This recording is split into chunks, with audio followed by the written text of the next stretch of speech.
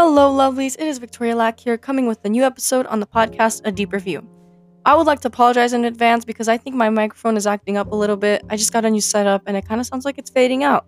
I'm not really sure, but I hope we can deal with that together because it is bothering me too.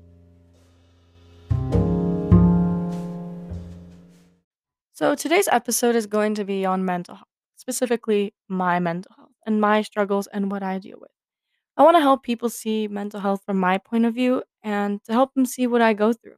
Because sometimes I feel like people around me don't understand completely. And people always say they understand, but a little complicated sometimes.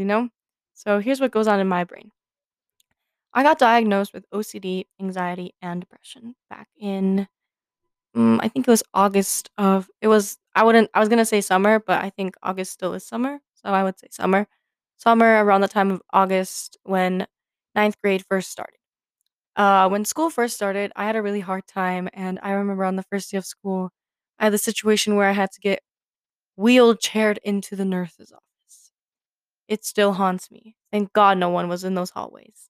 But I got sent to the therapist, and then I started going there probably almost like twice a day. She started noticing that it was bad.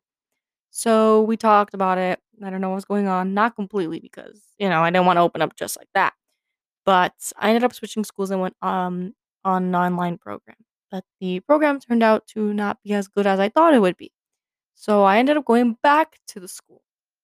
And during those times though, my mental health has changed in the worst way, not the best way. It didn't get better. It only got worse. I've always dealt with OCD when I was younger. It was seen in many different forms, such as not letting people in my bathroom, being scared of glitter, things like that. I started walking around the house in paper towels because I am scared that I will get glitter on me, even though I know dang well that there is no glitter on the floor, but can't risk it. Otherwise, then I start overthinking and then I do other things. Sometimes I get these habits, like out of nowhere, I'll start making random noises. And then for like weeks, I will not be able to stop making those noises.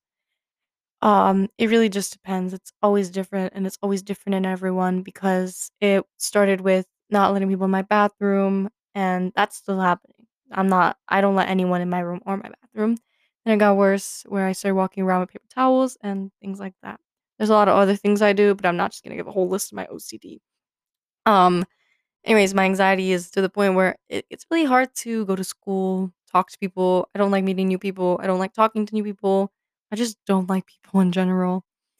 And my depression, obviously, it just feels like if anyone deals with depression, they know what it's like. It's like sitting alone in a room full of so many people. And it's like you can be in a room with so many people, but still feel alone. And then that like wave of like pity, like I don't know how to explain it when your body feels so fogged up and your heart is like aching, like it's like falling and you're emotionless, like you cannot feel emotion at all. My voice just cracked, but that's how it is, and I don't really know how to explain it, but it's like waves coming at you. They're hitting you, and you just don't feel anything.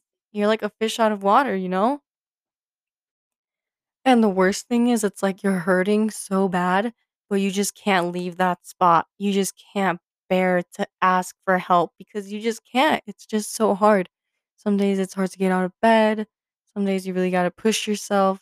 For me, because I deal with OCD, I feel like if I didn't have that, I would not be able to take care of myself. Like I feel like I would never leave my room where I would have really greasy hair because I would never want to shower, but because I have OCD, and depression both fighting at the same time, I have to shower. Otherwise, I will probably wake up with a huge headache overthinking the fact that I didn't shower and someone might die.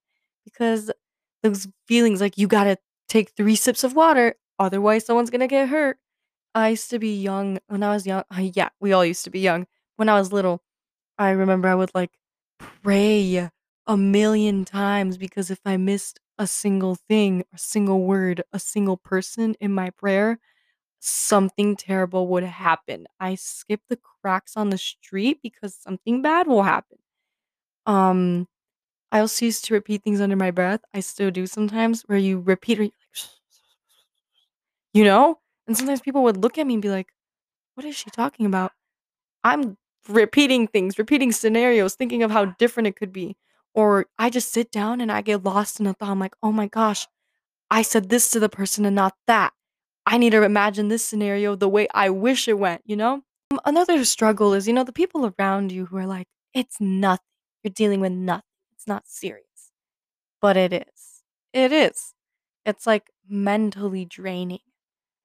It's like a teacher who says, I understand that we're stressed. I understand that there's a lot of work, but you need to finish it by this weekend, and I'm giving you another assignment next week.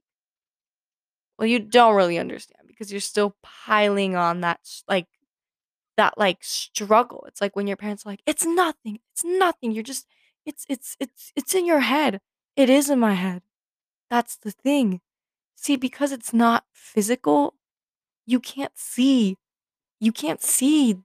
You can't see it. There's no way to see what's going on. If my arm was cut, you'd be able to see that, you know, physically, because it's a physical, it's a physical thing, and it's obviously there. You can see it, and you can see that someone's struggling. But when it's in your head and you really can't see it, when you can't see something, is it really there? You know what I mean? Just like the air we breathe, though, you can't see it, but it's still there. But as humans, we try to get validation from everyone. You feel special when you feel valid. And although that may be the case, some people just don't accept certain things. And you can't, yeah, knock some sense into them, but what are you going to do? Throw them off a highway? Like, it's not going to work. Sometimes you just have to realize, you have to walk away and focus on yourself. Don't bring yourself down because someone doesn't understand. That's not your fault. You're not in charge of someone else. And if someone else wants to be a bad person, let them be a bad person. Let them realize, let them get in trouble, and let them see it from a new point of view. And it may seem a little selfish, but this online transition in school has been such a lifesaver for me. I have never felt more energized and able to work. In school, because I didn't have friends, I only have one friend, and I never had classes with that friend. I would always be alone when it came to group work or stuff like that, or people would ignore me, or people just wouldn't communicate with me, or was people that didn't like me. And because I can be in my own space now, I can work better. I've been on top of my grades, whereas in school, I probably wouldn't have had the same grades because it would have been too much work, too much pressure, too much stress. But now I can do things freely and calmly, and I can take time and understand things. So I understand that other people find it very hard, but it may seem selfish, but to me this is something I wish we could do. Like, I wish we had a choice to do school on a computer or actually go in a classroom, because for me, I have never felt more alive in school than I have now. It's much easier for me, really. Um, we're being asked to turn our cameras on though, and that sense of anxiety, like, I cannot do it. I cannot do it. I am a very good student. I always do my work. I'm never cheating on things. I'm always doing things, the way they should be done. I'm also always participating in class, which is something I would never do in person. But I feel much more confident on muting myself and going, the answer is mitosis. But in class, I probably would have just sat quiet unless the teacher actually called on me. Either way, though, you have to understand people, and you have to understand that everyone is dealing with things. And if you're dealing with something similar to it, don't be a hypocrite and don't say it's not a big deal, because it would be easy for them to say the same thing to you, but I know you would get mad. So just don't cause someone else to get mad or go home and cry about it. You know what I mean? Anyways, I tried to make this episode. I tried to make this episode short and sweet, so I hope you enjoyed it. I know it wasn't very long, wasn't too detailed, but I might do a part 2 on this sometime. Who knows? Just maybe.